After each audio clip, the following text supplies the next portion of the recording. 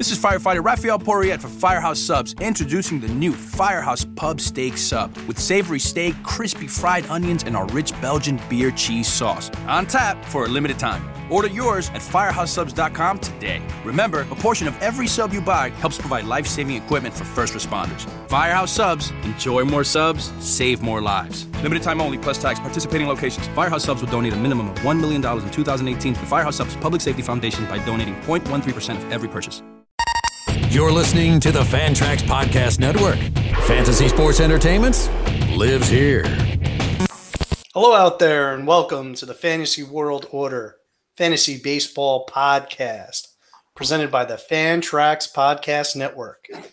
This is Pat Donovan, and I am joined by Joe Saunders. What's up, everybody? And I've got some bad news, guys.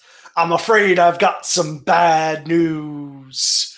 We do not have an amazing guest this week. Instead, returning to the podcast after his exile for his terrible hosting job 2 weeks ago, we have Nick Ligatino. Just like New York's #1, Mike Francesa, I am back. Yeah, that was awful. Except nobody's excited about this. Shut up. All right, we got a great show lined up for you guys tonight. We're going to kick it off with the news from around the league.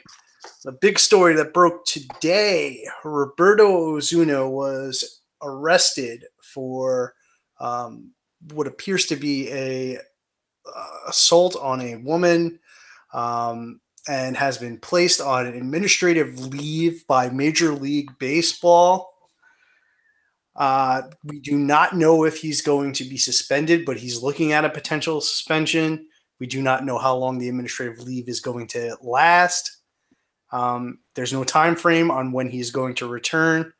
So, guys, as an Osuna owner, you probably have to hold tight at this point, right? I mean, I think you could find some buyers. I would, if you're not a Osuna offer, I would just field some, throw some trades, some back end pitching, some relievers, some setup guys, maybe like a Ryan Madsen, Kyle Barraclough, guys who aren't really getting the saves, Nate Jones, and see what you could get if you could get him on the cheap, and then hope that he comes back and that this blows over. Like, take the risk on a guy who could possibly be the best closer in baseball. But you're not going to get much from him at this point because it's so up in the air. We don't know anything yet. Okay, yeah, if I'm an Osuna owner too, I wouldn't take any of those deals. I have to hear some news first. I'd rather cut him and not get anything if he's going to be out for a prolonged period of time than trade him for nothing and then he comes back in 3 days. Yeah, that's kind of where I stand. I think that we need more clarity on the situation before the Osuna owner does anything. I don't think that you can panic. I think you have to wait this out and see where it ends up. Because as Joe said, this could be a situation where Major League Baseball is just saving face and saying, all right, listen, you're going to get arrested for, assaulting someone. You're not going to play for a few days. We've got to save face as a league. And then we'll go through our normal suspension process.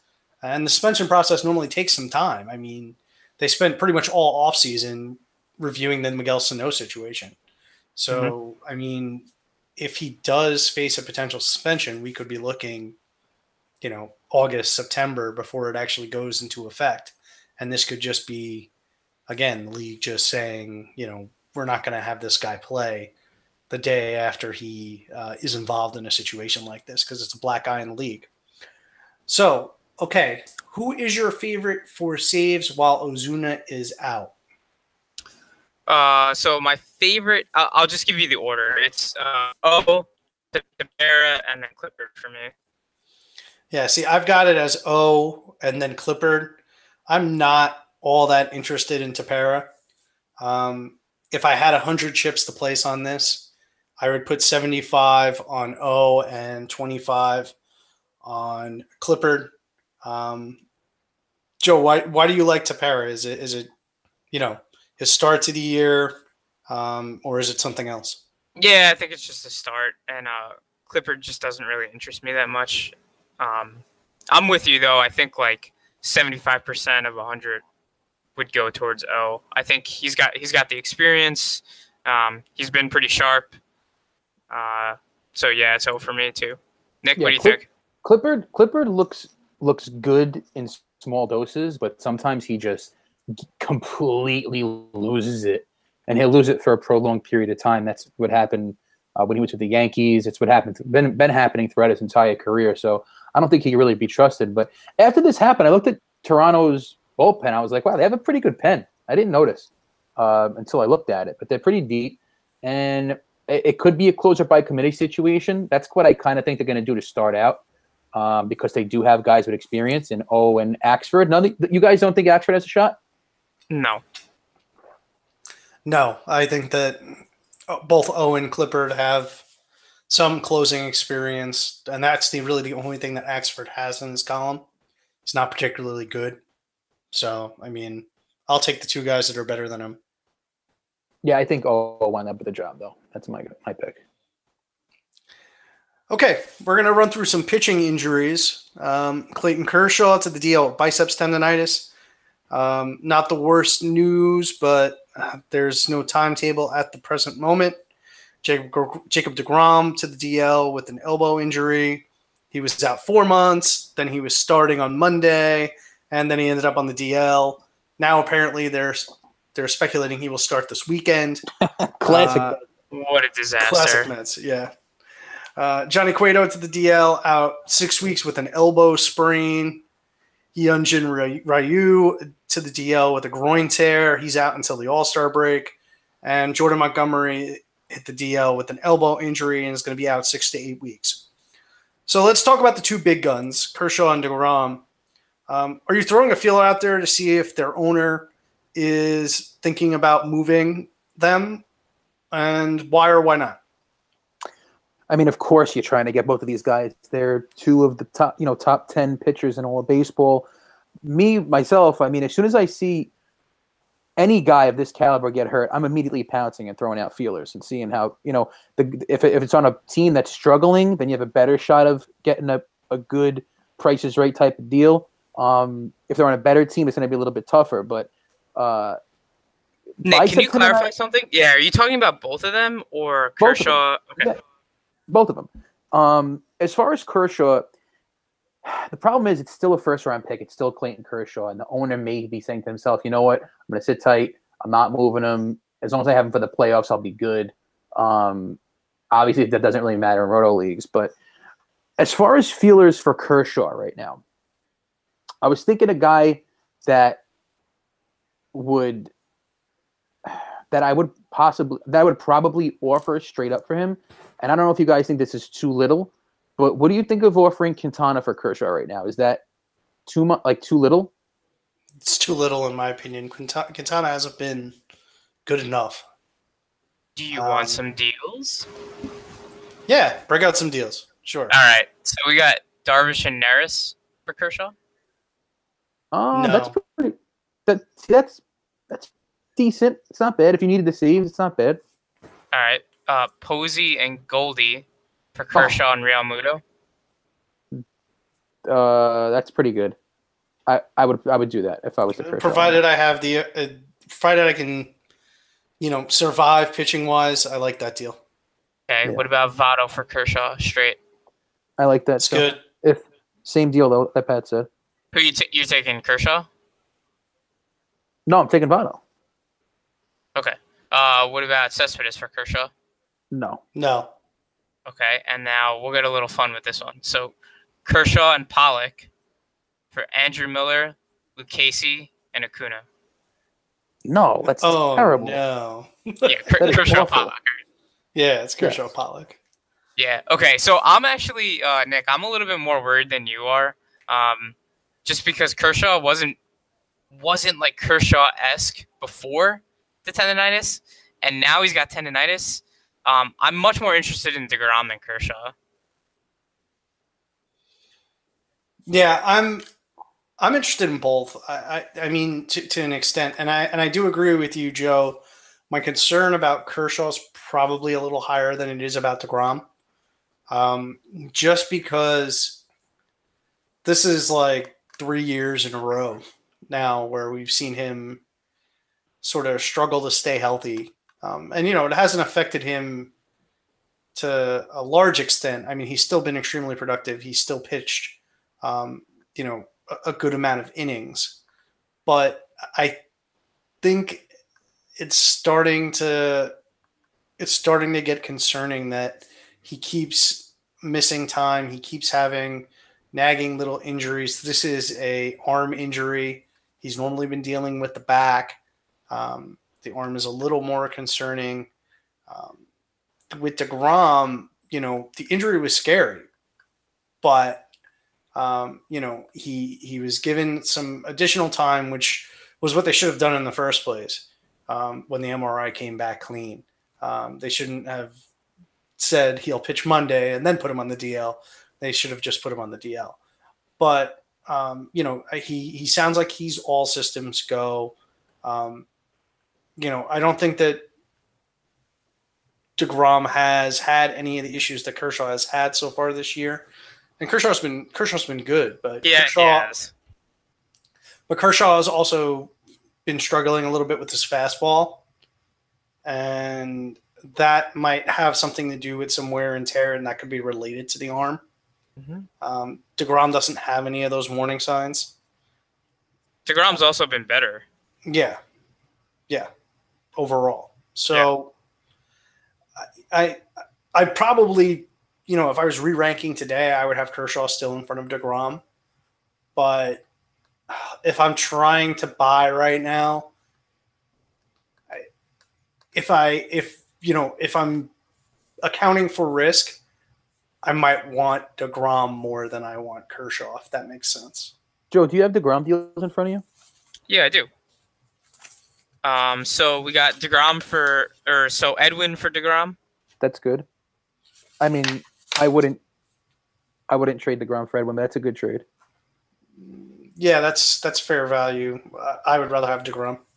Okay. DeGrom and Bregman for Kluber and Walker Buehler. Ooh, I like that. That's interesting. In a vacuum, I want the Kluber and Buehler side. Me too. That's really close. That comes down to team need for me, I think. And then I only got one more. Arrieta and Minaya for DeGrom. No. What? Oh yeah, I mean definitely DeGrom. Oh yeah, I want DeGrom on that one. Definitely. Terrible. Okay.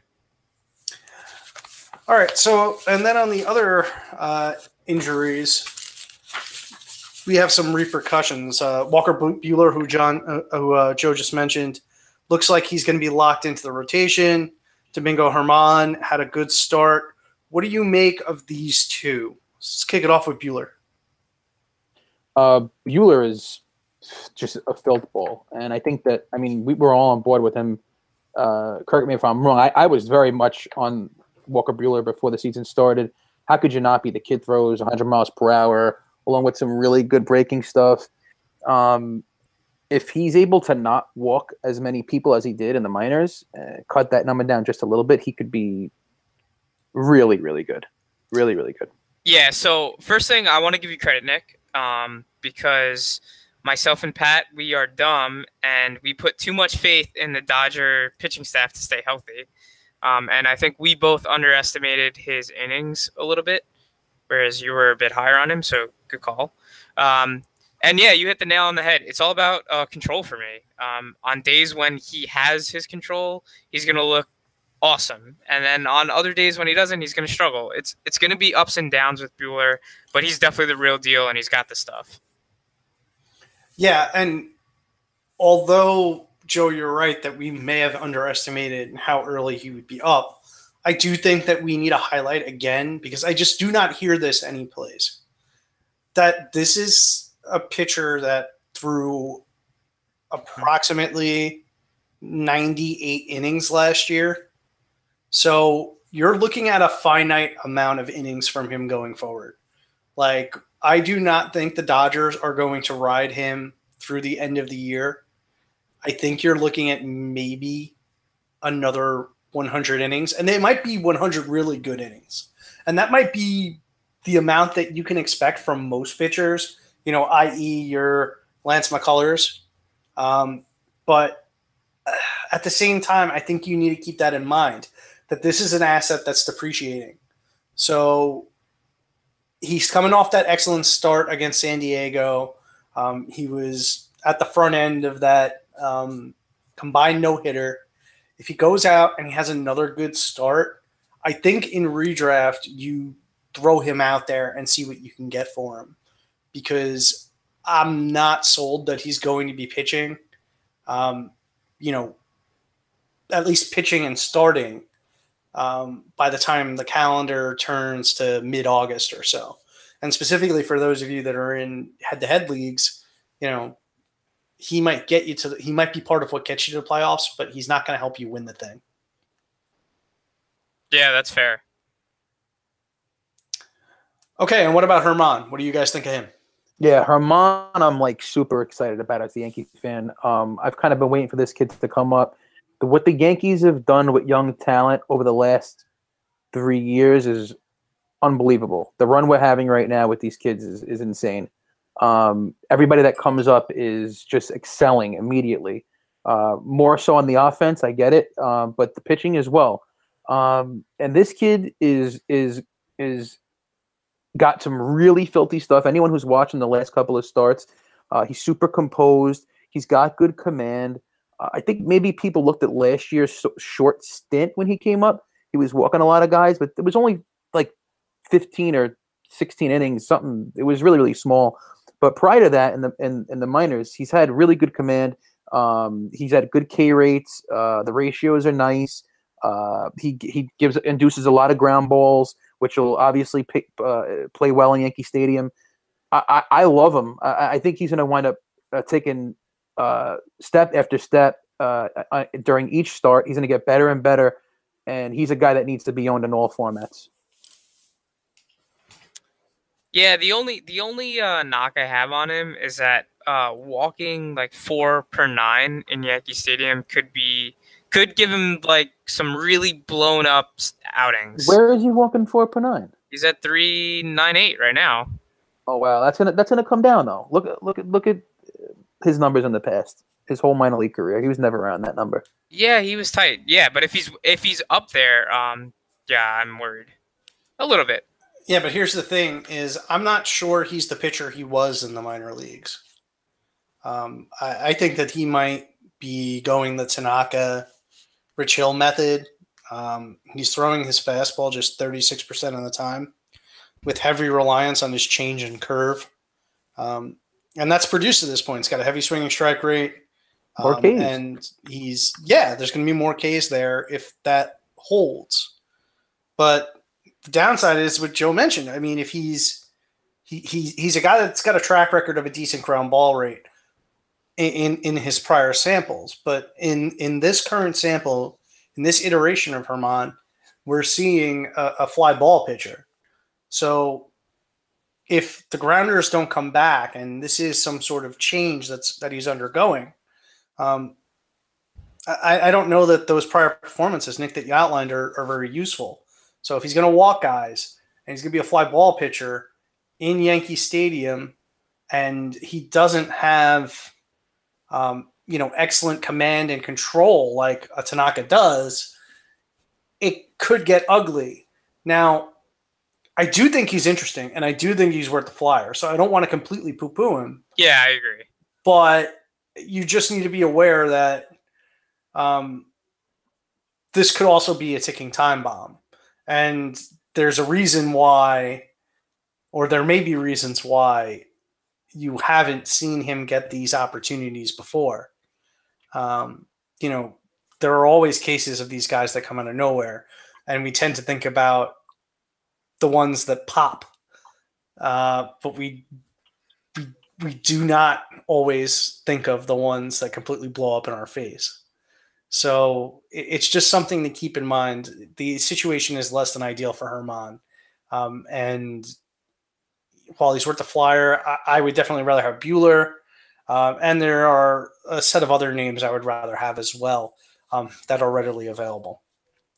So let's move to that. So if you're replacing Cueto, Ryu, Montgomery, guys that are out for a while, aside from Bueller, who's probably owned, and Herman, who's probably not, who else are you looking to fill the voids? Well, right now, Pomeranz, a guy that we've always liked on the pod is only 27% owned. And tonight he had back-to-back good starts, but tonight he had a really good start because he was at Yankee Stadium. He threw a quality start. He only walked a couple of guys, and he's a guy that, as he works himself back from injury slowly, he's going to get better and better. The stuff is there, and I think he's a guy that I think he should be rostered in all formats, honestly. Another guy, I know you're going to say, oh, shocker, he's on your team, but I think everyone kind of needs to take a look at Daniel Mangden right now. From last year carried on into this year, and the whip is still really low. The ERA should definitely come down if he maintains what he's been doing over the last year and a half. The 4.30 ERA should be something like a 3.85 to go with a really strong whip and really, really good ratios, K to walk. So he's just a guy to keep your eye on, and he's like 2% owned. Yeah, a name that pops off to me is Caleb Smith. Yeah, he looks good too. Someone on Twitter, I don't remember who it was the other day, but someone on Twitter made the greatest comp, and that is that Caleb Smith is going full Robbie Ray right now, striking everyone out. I think that was me. Oh, was it? It probably was. Striking everyone out and walking everyone, and it's working. So yeah, he's worth a flyer too. Yeah, I mean, we're going to talk about Cahill and Tyson Ross later. Those two come to mind. Also, the kids, Nick Kingham, Mike Soroka, Romero, who pitched today, and pitched well again. All immediately come to mind. They're all floating around 50% ownership in 12-team mixers. Down the list a bit, Eduardo Rodriguez I still like. He's not off to the best start. He's at 36%. Kyle Gibson at 26%. Deserves better than his current ownership. Oh, yeah, Kyle Gibson's been great. He's been really good. He looked so good the other day. I watched the full start. Yeah. Locked in. Yeah. I think it might be for real. I know I know people have been burned, but he's looking good. I don't know. It's hard to imagine. All right. So, and one pitcher that folks might have considered an option, Luis Gohara is headed for middle relief as opposed to a starting role. So there's something to keep in mind there. With the hitting injuries from around the league, Yadier Molina is headed to the DL with a groin injury. He's out at least a month after being injured by a foul ball to the groin. Ouch. Carson Kelly will be getting the call. He started today. Molina was off to a great start. Who do you like as a replacement? Joe? I'm sorry. I gotta just mention this right now. Stephen Piscotty is getting a standing ovation in Oakland. Everyone is standing right now. He looks like he's about to cry, man. I'm like, this is kind of tough holding it together. We love Stephen Piscotty here. I'm sorry. So, can you run that question by me again? I was just asking who you would replace Yadier Molina with. Oh, it's the Braves Wombo combo, man. Yep. They're just the best. So Suzuki and Flowers, if you can swing it. Yeah. Okay. Nick? Yeah, I think Luke Croy is still a guy that's. I mean, he's batting .298, and he's only. I think he's under 50% owned. I don't have it in front of me, but I know he's batting good. He's hitting good right now. Hopefully the power comes. He's on a pretty good lineup. The A's do look pretty damn good this year. Pat was right. That team offense is pretty good. They're humming right now. So Luke Croy's a guy to look out for, and I agree. Kurt Suzuki is just. I don't know. He does this time to time, though. I feel like in a month he'll be like the worst player in baseball. A couple of other deeper names that I think you might want to keep an eye on. James McCann at 23%, and Robinson Chirinos is good for the power at 16%. What do you guys make of Carson Kelly? Are you interested at all there? No. No? Nah, not really. Are you? I don't know. Cardinal Voodoo Magic, man. He's a rookie catcher. I mean, it's it's not too often that it works. They have to come up. They have to learn the pitching staff. A lot of times they don't focus as much on their hitting because of that. And we're talking about a finite, amount of playing time. We're talking about a guy that's got a month, and then Yadier is back, and he's probably back to the minors. So I mean, in dynasty leagues, I like Kelly a lot, but I just don't see a path here to him getting any kind of full-time role, going forward. Yohan Moncada to the DL with a hamstring. Reports are this was a precautionary move, should be back in the minimum. Miguel Cabrera was sent to the DL with a hamstring strain. He worked out today, so it appears it might be short-term for him as well. So let's move to when keeping it real goes wrong. Good segment name. I'm going to state a player, and these players are guys that have gotten off to fast starts, and we will tell you whether or not we believe it is real and how real it is. So Francisco Cervelli is our first name. After being an afterthought in deep two-catcher leagues, Cervelli's hot start has caught the imagination of standard mixed leaguers. How real is he? Listen, first of all, it depends on what you're talking about. Like, can you give me a projection? Like, what is he paced out for right now? I mean, he has 5 home runs and he's batting .301. So he's pacing out to 325 homers about. Yeah, no. All right. So I tell you this, he has hit for pretty good average before. He never really got that much playing time with the Yankees, but when he did, at times he was a 280, 290 hitter. As far as the power goes, no, I don't believe the power is real. I think he'll start coming back to earth a little bit. The numbers still look the same to me. The walking K totals are pretty much in line with how they've been in years past. They're a little bit better, but not by far. I don't notice anything big in the swing change. So I think that the average will come down to be like in the 280-ish area, and the homers will definitely come back to earth as well. If I'm not mistaken, though, he's pulling his fly balls a lot more, isn't he? Yep, and the fly balls are up. Yeah, and he's like 85th in barrels per plate appearance. So there definitely is some sort of a swing change. So my thoughts here are, right, if I have like a fringe top 12 guy like Gaddis or Lucroy, I'd probably rather have Cervelli over those guys at this point. But if I'm like in the top 5 or 6, it's whatever. I'm not really that interested. Yeah, I don't think it's going to be a 25 homer. I don't think the 25 homer pace is going to stick. But I think he could be an upper teens power guy with a good average and on-base skills. And I think, as Joe said, I think that he should be on mixed league radars at this point. I mean, he's got a total batted ball shift. His grounder fly ball ratio last year was 1.93. He's currently at 0.68. But it's not reflecting in the BABIP at all, which will come. The BABIP is going to go down if he's hitting more fly balls. That's just the way it goes. Cervelli has always had a very good feel at the plate. He's not a heavy strikeout guy. And that means even with the BABIP downturn from his current 320 plus, I think he can be a good bet for average at the catching position. So, I'm thinking from here on out, pace 18 homers, 270. But the other thing you have to keep in mind is Cervelli's a guy that also has an extensive injury history. He tends to miss time. So, it's just something to be aware of. In case you do want to buy all in, you should be aware that there is a pretty good possibility he's going to miss some time. All right, Matt Adams signed in the offseason to be Ryan Zimmerman's insurance. Adams has been so good, the Nats have decided to live with his poor outfield defense at times. How real is Matt Adams? Matt Adams is very, very, very real.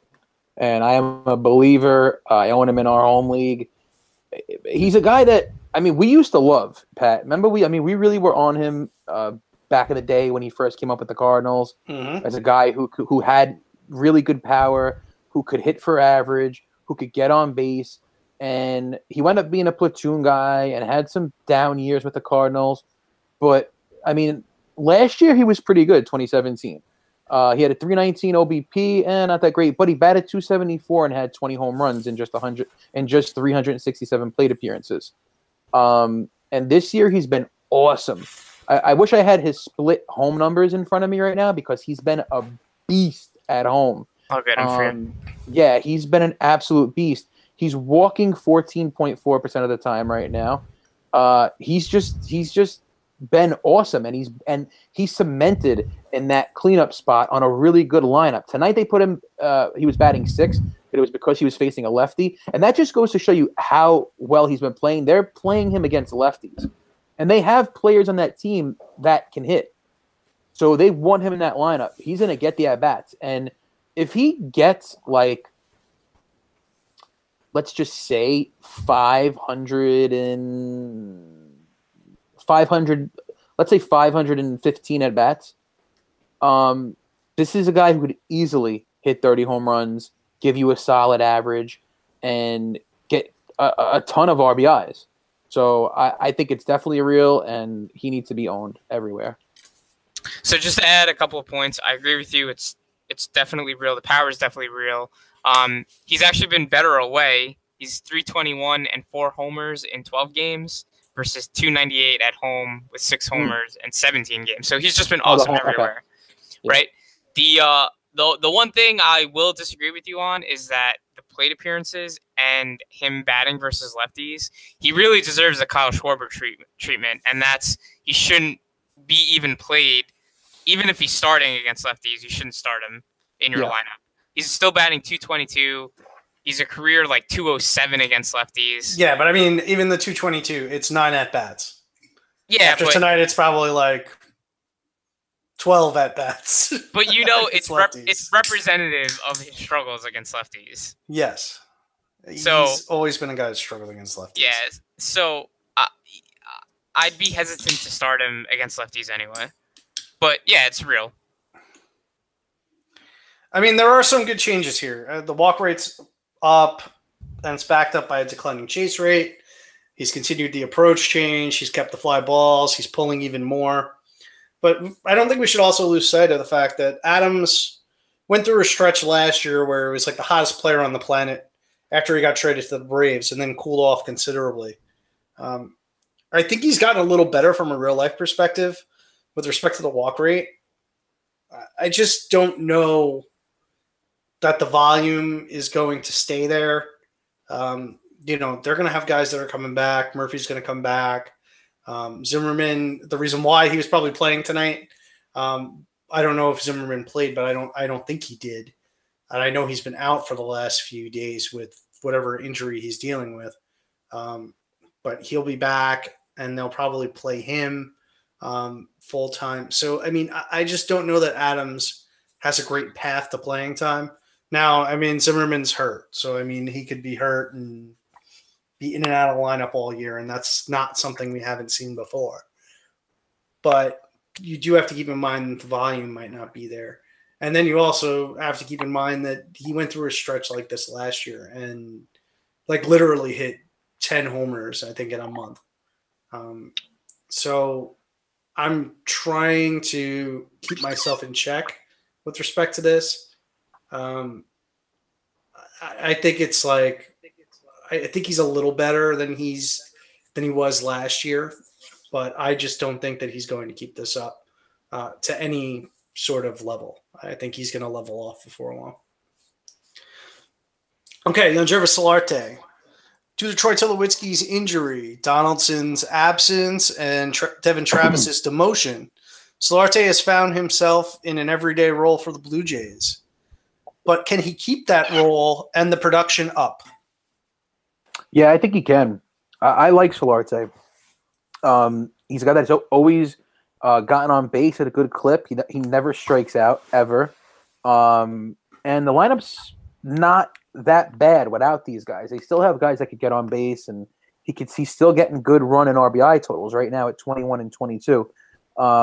I like him. I don't think the power obviously is going to pace out for what it is. He has 9 home runs right now. So I don't know. It paces out for like 30 something. But I could definitely see him hitting 20, and I could see the stolen bases getting up to around 5+.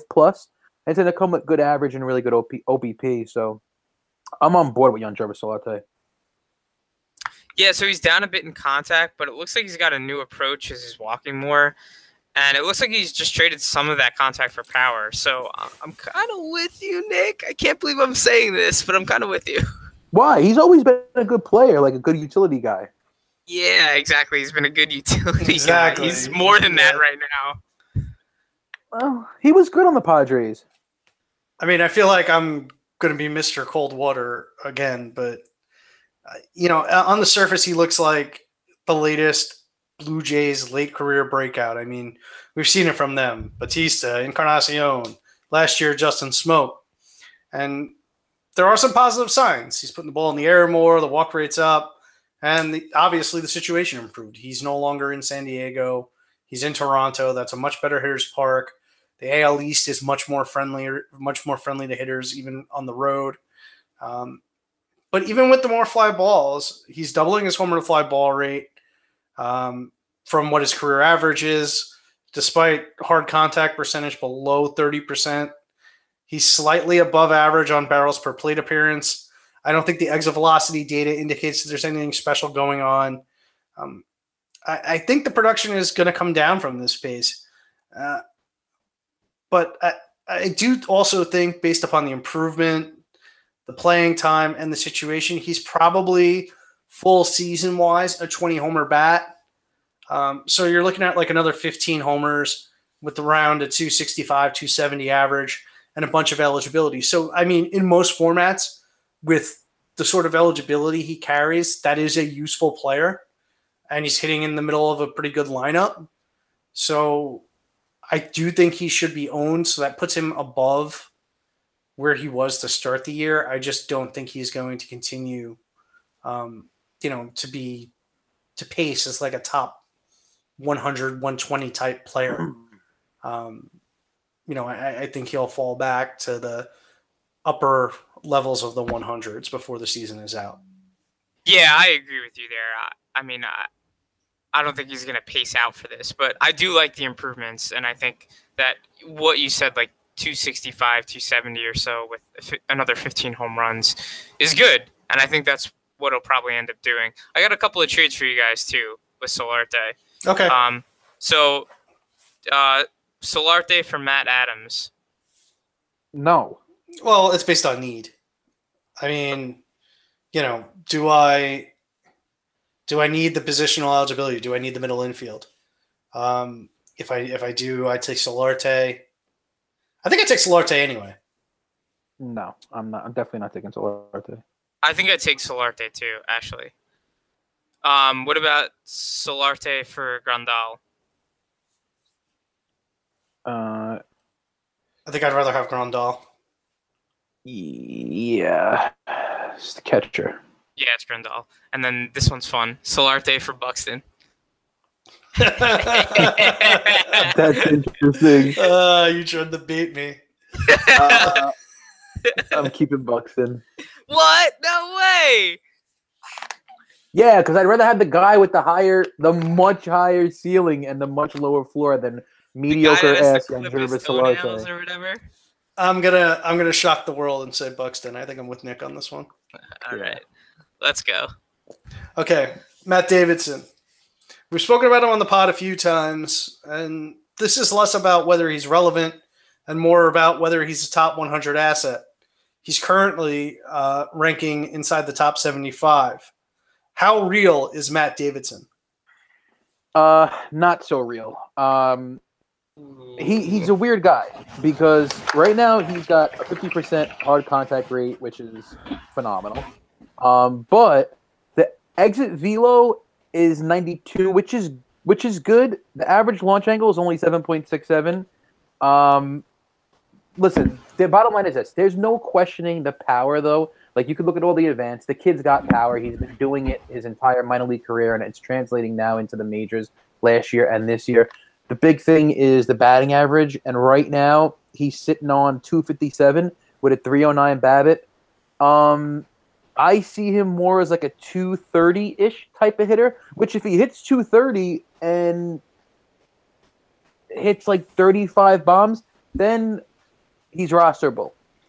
If he's under 30 bombs and he's hitting 230, then it becomes questionable. So, no, I do not think he's a top player. The batting average needs to be more consistent. The K rate needs to come down. The good thing is he's walking 14% right now, but that's going to come down. So, yeah, I don't know. I need to see more of this kid as the year rolls along. He's I mean, I'm with you, Nick. I'm with you. The thing is that so far the results paint a picture that he's as like real as it gets, right? The reason that BABIP's higher is because the ground balls are higher and the line drive percentage is higher. So that would explain the BABIP. The problem is that I'm just not sure if that's the BABIP is high because of the result, because the results have been good.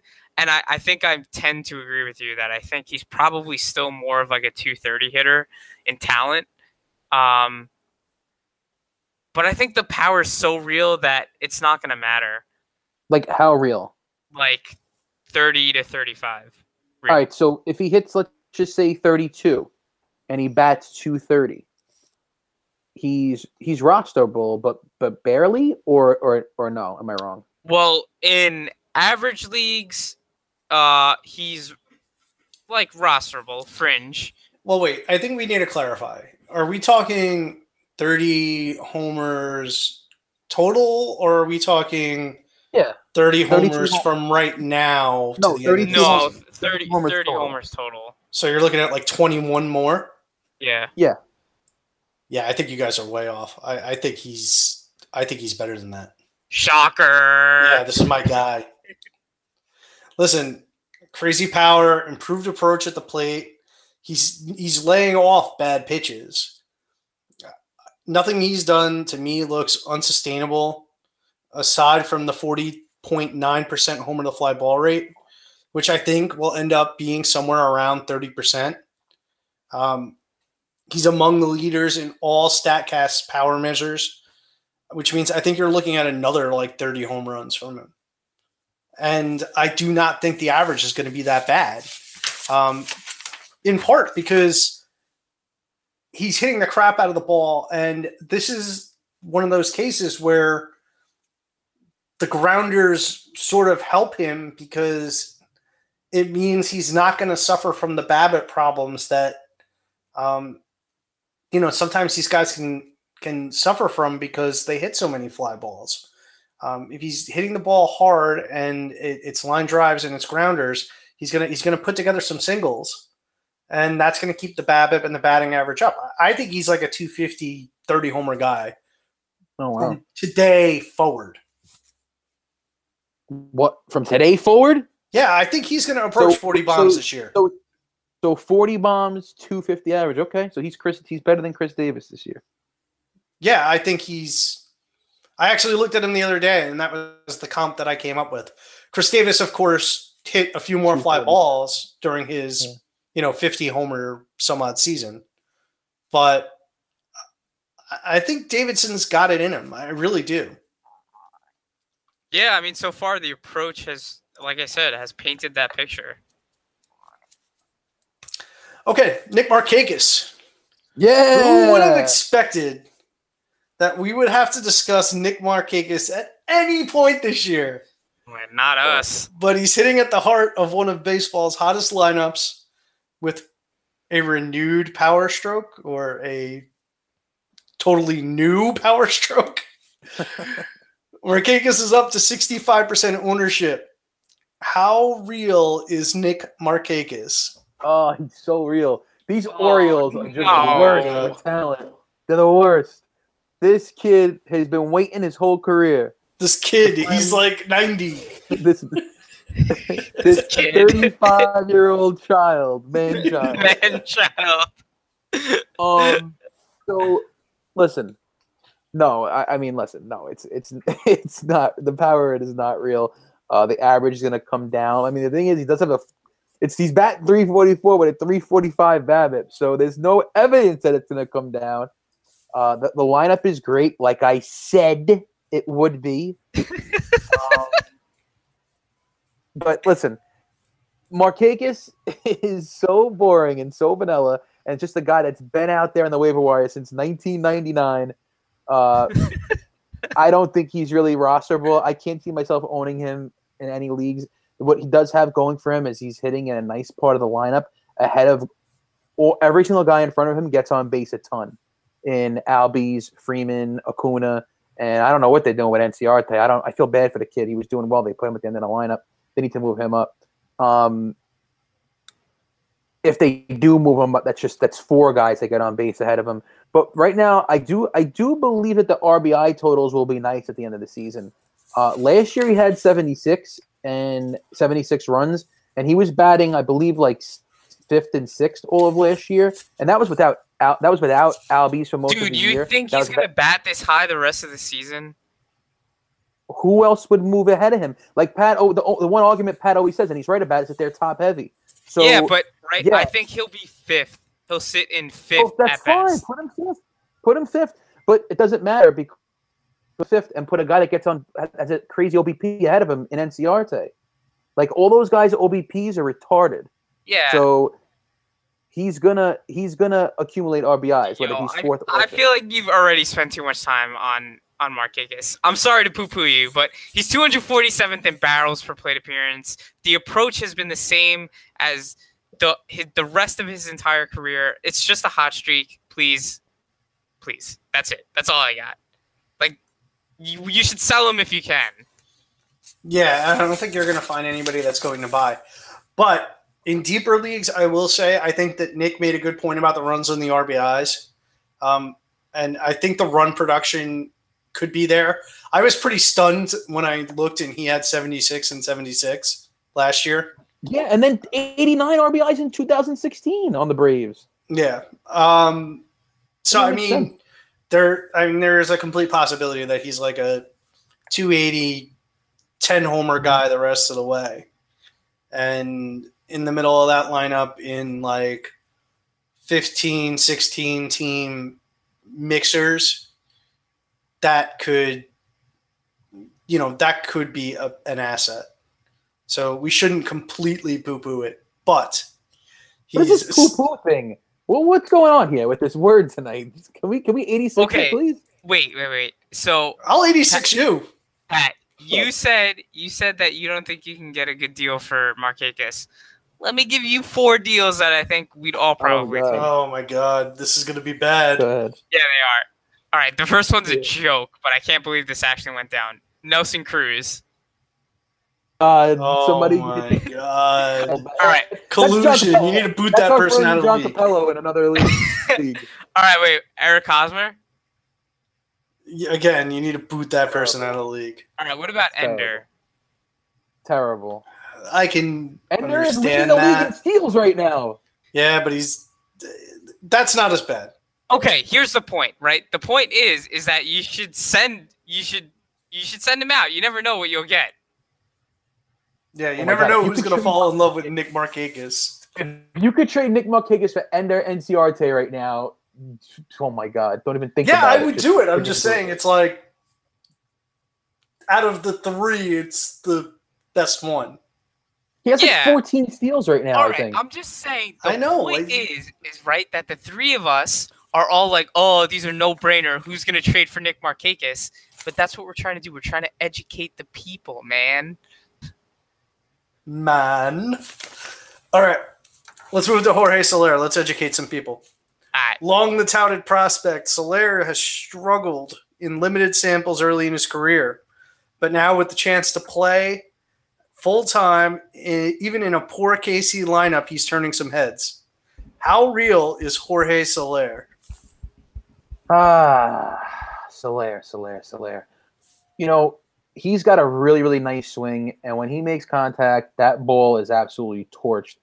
I just don't understand like his power total since he's been in the league. Like he's a big guy with a really nice swing who I always thought would hit for power, and it's just never panned out. And now he's actually finally making contact with the ball and hitting well, but he's still not really hitting home runs. So I don't know. Like, he's got a 406 BABIP, and even if like we know that average is going to come way, way, way down. He is not a 308 hitter. He's not a 290 hitter. He's not a 280 hitter. At the end of the season, you're looking at something like a 260 hitter, 265 maybe. And as far as the power totals, he's just a guy that's been extremely inconsistent month to month in his entire career. He did this a couple of years ago with the Cubs. When he came up, I was like, oh, this guy is going to be really, really good. And then he just was awful. And he did it last year with the Royals, and he's doing it this year with the Royals. Now he looks great. And I'm not betting on him. I've lost all faith in Soler. He's one of those hitters that when he's struggling, he is really Corey Dickerson cold, Brian Dozier cold struggling. So I'm staying away. I don't want any part of this guy. Yeah, so I own him in our home league. I definitely think he's more real than Markakis. The only problem is he's not saying a lot. I know. But he's like real deep down in barrels per plate appearance at 190. He has cut the chase rate and upped his own contact percentage, which is good. So I don't think he's on the way to a truly, truly breaking out season because the StatCast numbers just aren't too friendly to him. But he's worth riding the streak, and I think the contact and approach gains are real. Yeah, I mean, he's not as good as he's been, but I don't think that means Soler won't be useful. He's made a lot of gains in terms of the plate approach that Joe just mentioned, and he's making a lot of hard contact, even if it's not there in the exit velocity data. The average isn't going to stay at the 300 plus level. I think Nick hit the ball on the head. He's about probably somewhere in the 260 to 240 range in terms of batting average. I think he's got 30 homer power, and I think, to borrow a Nickism, he's got sneaky speed. And he could steal like 5, 6, 7 bases, in part because of that athleticism and in part because of that situation. Kansas City is bad. Bad teams tend to run. Their manager is one that likes to run as well. The counting stats obviously aren't going to be there because of the lineup. Although, they scored 15 runs tonight and Dylan Bundy couldn't get an out against them. So, I mean, I think he's still going to be a useful player in most mixed leagues, but I think he's like back of the roster, which kind of goes to what Joe said, which is, he's a ride the streak type.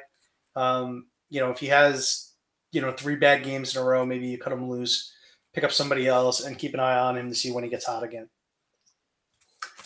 All right, Rick Porcello, is the Cy Young winner bouncing back, or is this fool's gold and the blow-ups are around the corner? How real is Rick Porcello? He's very real, and I liked him before the season started. He was a guy I had high on my pitcher rankings. He was sniped from me in our home league. I've always liked the guy because of the K totals, the swing and miss, and now the swing and miss is even better because he's throwing his slider a lot more, and he pretty much not junking his fastball, but he's throwing it. Right now it's his 4th most thrown pitch, which in the past, last year, it was his 2nd most thrown pitch. In the years prior, it was his 1st and 2nd year after year. So he's made a change to his pitch mix, and it's working. He's inducing more swing and miss. The slider looks as sharp as ever. He's throwing the changeup more. I'm a believer. I've always liked his breaking stuff, and now he's making the change like everyone else in the league, and it's going to pay dividends. I like him a lot. I think it's going to continue. Yeah, you hit the nail on the head. It's all about pitch mix with Porcello. Scrapping the duty change or the duty sinker is what he needed to do, and throwing the slider more is good. Yeah, so now we've replaced poo-poo with duty. Yeah, I don't we're know. all grown-ups. I'll see what else I got. The peripherals are back where Porcello's done. I mean, the FIP is a 218, the XFIP is a 307. But the peripherals are somewhat swayed by the control that he's shown and the lack of homers. I don't think there's any way the homers per 9 stay at .39. And with that, his 78% strain rate should dissolve a bit. He's always been sort of a low strain rate guy. The control could keep near a league-leading level, though. I mean, that's how it was in his Cy Young season. What's interesting to me, aside from what you guys mentioned with respect to the pitch mix, is that he sort of flipped his batted ball results profile. He's back to getting more grounders a year after his profile became very fly ball heavy. He's up at 47%. That's not outstanding, but it's certainly ground ball oriented. And he's minimizing dangerous contact. So that's a good combination. So I'm leaning also towards Real. And I think he was underrated at the draft table. I don't think he's like to a top 20 type level, but I do think he's to a top 40 type level. Are you guys on board with that, or are you higher? I think he could be a little higher. Higher than top 30? Yeah. I mean, he's done it before, and I don't see why he would slow down at this point. Like Pat said, the home runs could go up, but still, like, he's not giving up that many hits. So I think the whip is going to maintain or go up just a bit. The ratios are going to stay the same, and if the ERA goes up to mid threes, it's fine. Yeah, you know what? I could buy that. I mean, he's flashed the control before, so even if the homers come up, if there's no one on base, it doesn't really hurt him. So, yeah, I'll admit I was pretty dead wrong on Porcello. So, I'm with you, Nick. I'm with you a lot today. It's kind of weird. And with we should also bring up Andy's point from last week, Andy Singleton, who was our guest host, about wins. I mean, that team is fantastic. So in standard 5x5, he should have a pretty hefty win total to go with whatever his pitching results are. So if the pitching results are good and he has a good win total, that can, boost him up a few slots that above where you would expect him to be. Yeah, he's 5 for 7 right now. 5 wins at a 7-game start. That's pretty damn good. Yeah. All right, Miles Mikolas. A couple of blowups in spring training and everyone was bailing. Now everyone is loving Mikolas. But how real is it? You know who wasn't bailing? Me, you, Joe. Were you bailing? I was bailing. I was always bailing. Yeah, I'm definitely. So Mikolas is a guy that I've watched pretty closely this year, and I am like super interested in this guy. I want to own him. He's absolutely filthy. When you see him come in with like a 98 mile per hour four-seamer and then hit you with like a mid-70s curveball that with ridiculous break, it's impossible to hit this guy. And then he'll come at you with a slider, a sweeping slider. He's got really good command. He doesn't walk guys. I mean, my worry was that he throws too many strikes, and in this league, in the Major League Baseball, you're going to have, just superstars ready to swing the bat and be more aggressive, but they're just unable to hit him right now because the stuff is so good. So he could keep throwing strikes, and he's going to keep being successful. I see no reason why he's going to slow down. The ERA is going to go up a bit, 100%. I think when all is said and done, at the end of the year, he'll be floating around like a 3.15, but it's going to come with really, really, really good ratios. I mean, good K to base on ball ratios. The K rate, I see potential in that number going up. I think right now it's like 6.5, something stupid like that. I think like what I visualized from Mikolas in spring training was like a 7.5 K per 9, which is a lot more digestible than 6.5. Once you get into the sixes, it's just like the danger zone for K rate. But if he could bring that up to like 7.5 per 9, maintain the good walk rate, this guy he's going to be money. I mean, you touched on my only concern, and that's if he's still just hovering around the zone a bit too much. I mean, he might have it. He might have the touch like Bartolo Colon, or Keuchel, or these contact guys. But considering that I haven't seen a full season of him, he has looked really sharp. I got to give it to you guys. You guys were right so far. I do think he'll regress. But I'm willing to admit that I might have been wrong, and that, if he floats it at 3.5 ERA, that's a damn good season. So I just want to see a little bit more and see if the league can adjust to him being in the zone so much. To me, I think Mikolas is sort of the NL Rick Porcello. Great control, enough Ks, grounders. He has the better ballpark, but he's not going to get the Ks that Porcello gets. And both seem to be solid innings guys. At least that's Mikolas's reputation. He's mostly for real as that type of player. He's going to have some blow-ups without question. They're going to happen where the grounders sneak through the infield and then he gives up an inopportune bomb or two. But I think he's going to be who myself and Nick thought he was going to be, which is a guy right around 3.5 ERA, maybe up to 3.75, with a mediocre K rate that he'll help make up for in volume. Good control and lots of grounders. If I could get an arm inside the top 35 for Mikolas, I would do it. But if I can't, I'm holding steady. I have confidence he's going to be right around top 40. And I'll take the solid results. All right, Tyson Ross. When Matt Harvey underwent thoracic outlet syndrome surgery, the thought was he would become the successful test case. Not so much. Ross is the one that has revitalized his career in his old San Diego stomping grounds. But can he keep this up? How real is Tyson Ross? Yeah, I'm not on board with Tyson Ross. I know Pat's going to be on board with Tyson Ross. He's loved him since the Stone Age. But he's starting to come back to earth a little bit. And not that he was ever like that good this year. In March and April, he had a 3.64 ERA. But now in May already, he's at 4.50. I kind of question the durability. He's obviously a guy that's had his fair share of injuries. And he's 31 years old. I look at him similar to the way I look at Cahill, although I'd rather have Cahill, which is that they could just get hurt at any time and lose it and get blown up at any point. I'm out on Russ. All right, Pat, educate us. I mean, I do like Tyson Ross, but I'm actually going to surprise you because I think this is fantasy for a couple of reasons. One, Ross looks much closer to a good version of the pitcher that he was from last year than he does the pitcher from his heyday. The problem is that the good version of the pitcher from last year is probably a true talent for ERA pitcher in this climate.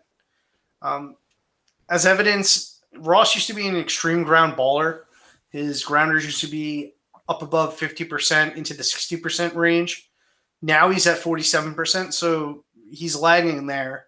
Ross was also very good at managing and limiting dangerous contact.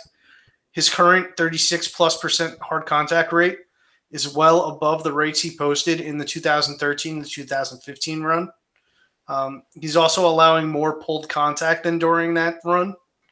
So, I mean, over a full season, a pitcher posting a 4 ERA with an 11 K per 9, which is what Ross has right now, is going to have value. But I think the K per 9 is more likely to end up around 9, given his swing and strike rate of 10%, which, not to sound like a broken record, but it's off his peak. So even at the 4 ERA level with 9 K per 9, I think Ross in Petco Park can have value in most formats, including mixed leagues. But you also then have to keep in mind the injury as well. And this is a guy that's struggled with injuries throughout his career. It wasn't just thoracic outlet syndrome. So, I think there are a couple of regression points here. Joe, anything? I think you hit the nail on the head, right? Like, I don't think he's as good as peak 2013 to 2015 Ross, but he's definitely worth rostering right now, and he's worth riding, right? I mean, if he strings together another two stinkers of starts, then you can just drop him, and he's worth nothing. I mean, there was no investment, so Yeah, I think right now he's definitely still worth owning, though. Okay, let's move it to Trevor Cahill. He's back. A year ago, Trevor Cahill was starting to create waves in San Diego. The season ended in disappointment in Kansas City after injury and a trade. Now, returning to Oakland, Cahill is starting to make noise again. How real is Trevor Cahill? I mean, he's real if he could stay healthy. Yeah, that was what we said at the beginning of the season. Yeah, I'm on board with it. And I mean, the nice thing about him right now is not only is he striking out the world and not walking anyone, he's also inducing a 60% ground ball rate, which is obviously fantastic. So yeah, I mean, he can maintain it. He could be exactly what he is right now for a while, but it's just a matter of staying healthy. So I would buy in, and he's definitely a nice guy to keep in the back end of your rotation as long as he's healthy. So I kind of look at him the way I look at Andrew Heaney, except, I mean, Cahill's probably a little bit better, but similar type of players. If they stay healthy, they're going to produce. Pat? Well, thank you, Joe, for deferring to me on my boy. Listen, I said it before the season. Watch out for him. Cahill was a stud in San Diego. He got hurt and then was lousy afterwards. He signs with the A's. They put him into extended spring training, the minors for a few starts. He comes up, and through 4 starts, he's been dominant. You know, Nick mentioned 11 plus K per 9 and a grounder rate near 60%. That's the exact same profile he had last year in San Diego. I am more willing to buy Cahill than I am Ross because Cahill is exhibiting the skills that made him interesting last year pre-injury. The heavy ground ball rate combined with a ton of whiffs. His swing strike rate is 16%. Amongst starters with 20 innings, he ranks 4th in ground ball percentage and 4th in swing strike percentage. The pitchers in front of Cahill on swing strike percentage, Garrett Cole, Max Scherzer, Chris Sale. That's it. Damn. So, you know, the downside is obvious. He's probably going to get hurt. And if and when he returns from the injury, there's no guarantee he's going to be effective. In fact, we saw it last year. He completely went down the tubes. For now, enjoy the ride. If someone makes you an offer for a shorter thing and you need some stability, take it. But as long as he's healthy, this is for real. Yeah. Yes. Right? And Nick, I don't think you disagree because I think the 3 of us were all on board with this. It was like, haha, funny. Cahill's going to get hurt. He never pitches anymore. But when he's pitching, he's worth it. Yes. I just think it was funny from a real baseball perspective that the entire league let this guy just sit out there for, you know, most of spring training, and the A's were able to get him for like nothing. And well, here he is again. Wow. Talk about nothing. I didn't actually realize how cheap it was. It's $1.5 million. Well, think about that, and then think about the contract that Tyler Chatwood got from the Cubs. How many years was that? I think it's 3 years, 38 mil. Yeah, I think you're right. Stupid. Let me see. It is, 3 years, 38. Wow. Yeah, they should have just signed Andrew Heaney. They should have signed Cahill and just put one in when one gets hurt, and then you keep shuffling them. Heaney wasn't a free agent. Stupid.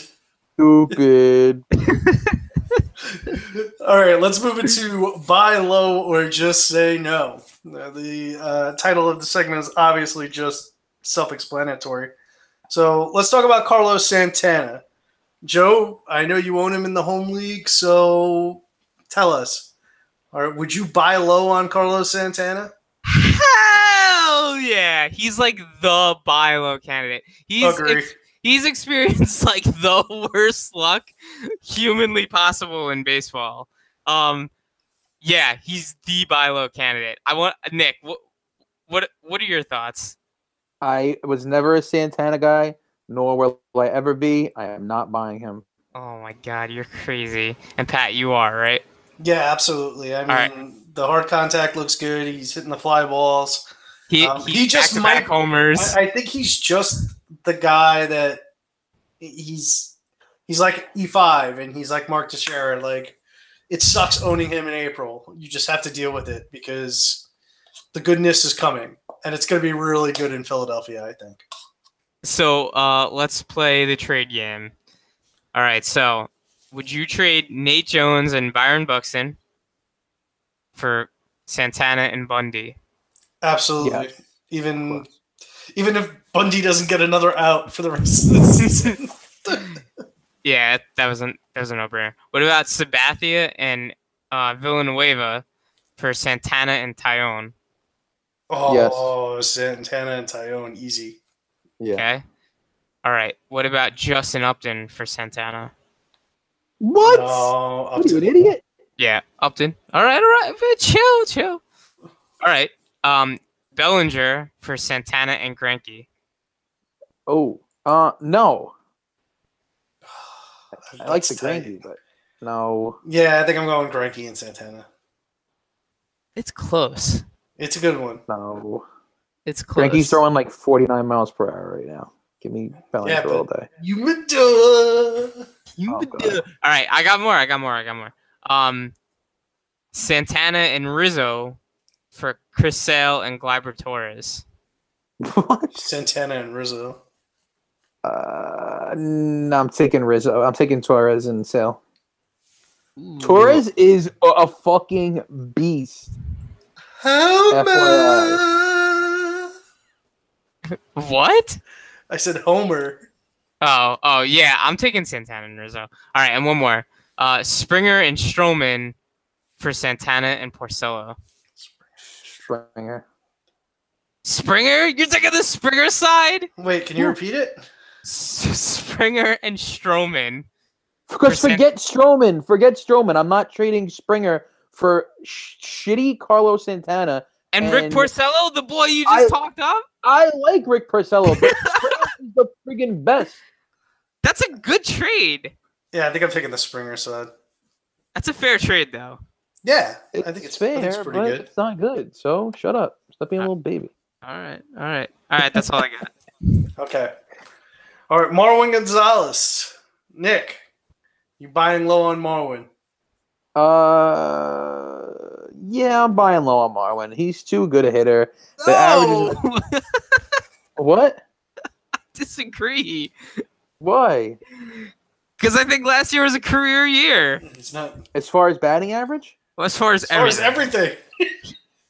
Yeah, I don't listen. Bottom line is he plays for the Astros. Like, he's gonna have the good counting stats. Even though he's having a bad year, he still has 22 RBIs and 137 plate appearances. That's because, of course, I put together this outline a few days in advance, and then he turns around and has 5 RBIs last night. Yeah, but like what I'm saying is, even if like, all right, he's not. But listen, he's not a 248 hitter. If he brings up to like even 270, if he's hitting 270 on this team, he's still gonna end up with like 85 plus ish RBIs, which is good. And I don't know, I like him, and he's gonna get like 20 bombs to go with it. So it's boring. He's vanilla, but I'm buying it for the right price. He's a good bench guy, solid utility, plug and play. Well, that's ultimately the thing, right? Like, what is the right price? But before we get to any potential trades, to me, I'm with Joe. I think this looks like the outlier. I mean, last year looks like the outlier, I should say. He's one of the guys in this lineup that could easily become an expendable bench piece if they improve elsewhere. This is a team that's right in the middle of its window right now. He has not been good up until last night.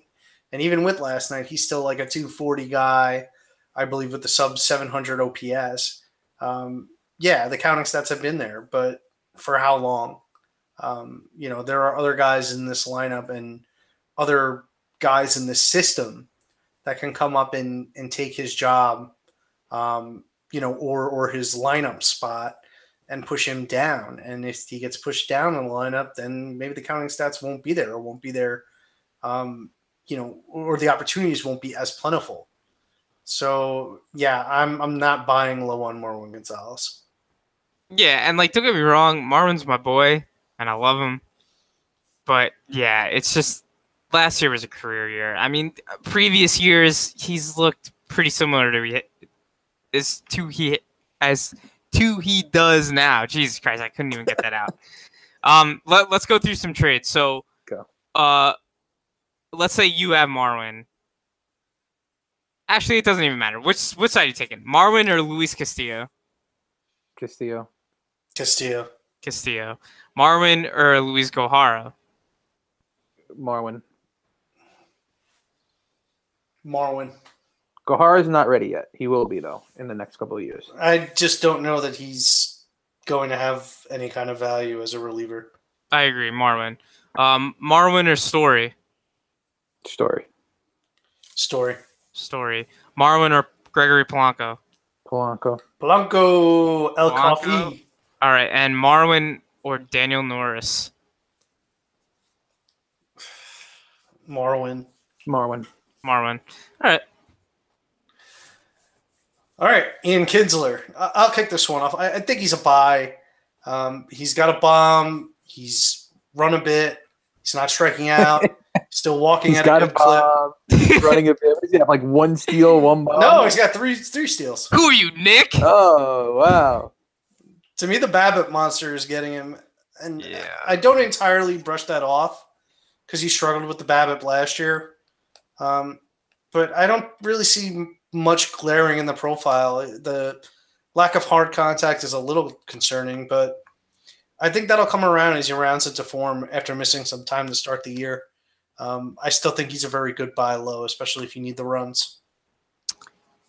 I'm starting to walk away, I think. He shot, bro. He shot. I agree, Joe. I mean, listen, I liked him as a really good value at second base, the guy who's going to bat atop a really, really nice offense, but he looks terrible. And listen, I know it's a small sample size, but look at last year, 613 plate appearances, and he batted 236 last year with a 244 BABIP.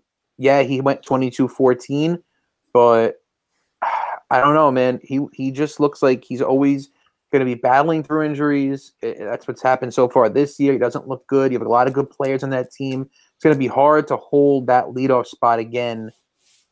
I'm out. He's 229th in sprint speed score, and he is 326th in barrels per plate appearance. Yikes. Can only get better. Nah, He's making 23% hard contact. He shot.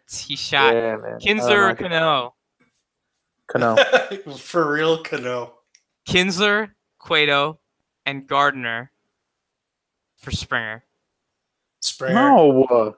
What about Kinsler, Cueto, Gardner for Cespedes? Wait, what did you say, Pat? So that's a Nick trade. Yeah, that is a Nick trade. I love how at least you admit it. Cespedes. Yeah, Cespedes. That's it. No one's trading for Ian Kinsler. Nah, he's at this point. Listen, if you own Ian Kinsler, send me some offers. I might just buy. I might do it. All right, Pat. If somebody offers you Ian Kinsler for Franchi, oh, I can't trade Franchi. He's the great Franchino.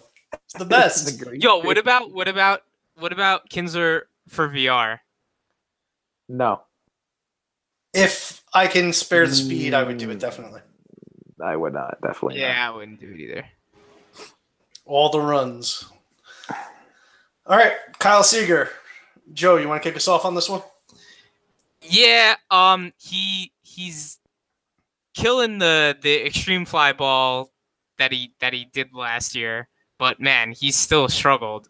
I think he's a buy, but for the right price. I'm a little bit worried, but it's nice to see that he's falling back in line a bit to his career averages and not, again, like I said, not trying to partake in the fly ball revolution. So yeah, it's all about price here. for me. Look, I've always been a fan of Seager's. He's always, to me, been really underrated, and has always been a really, really safe play.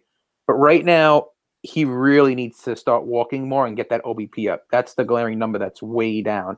293 OBP compared to 323 last year, 359 the year before. That number is just way down. He's also striking out more. He's at 18% right now. But 18%. It's not bad, but it's good. It's you know what, he was, and it's not that much higher than where he was the last couple of years. But if he was hitting more home runs and the K rate was going up, I wouldn't mind so much. But he just looks like shot at the plate this year and last. I don't know. So wait, listen, hold up.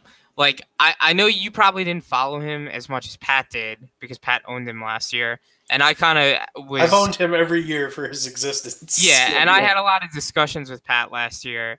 And, we were discussing of whether or not Pat should move him or not. Dude, I mean, he started off so slow and he still ended up, falling into 27 home runs. Yeah, but 27 with a 250 average, is that even, good anymore? It's good when you pair it with the, he's a bit of a compiler. But he's not stealing bases anymore. But he doesn't need to steal the bases. It's about the RBIs and the runs that he can accumulate. I know, and right now, they're down, and he's batting what on this team? 6th? He's batting 5th or 6th, depending if it's a righty or a lefty on the mound. Yeah. I don't know. I mean, homers are down. Homers are down.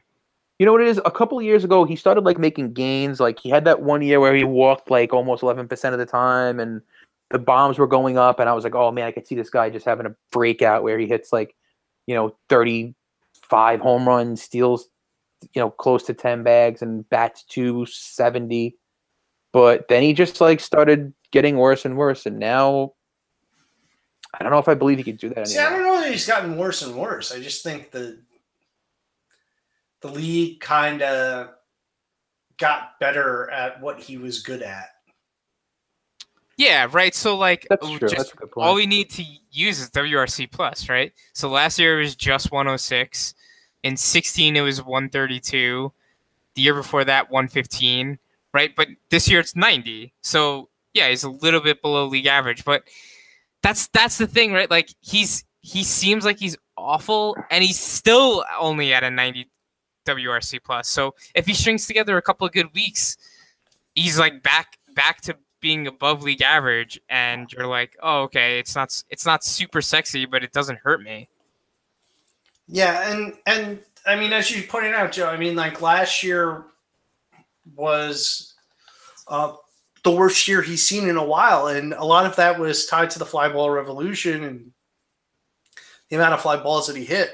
And it appears to me from the batted ball profile that he's tried to correct that a little bit.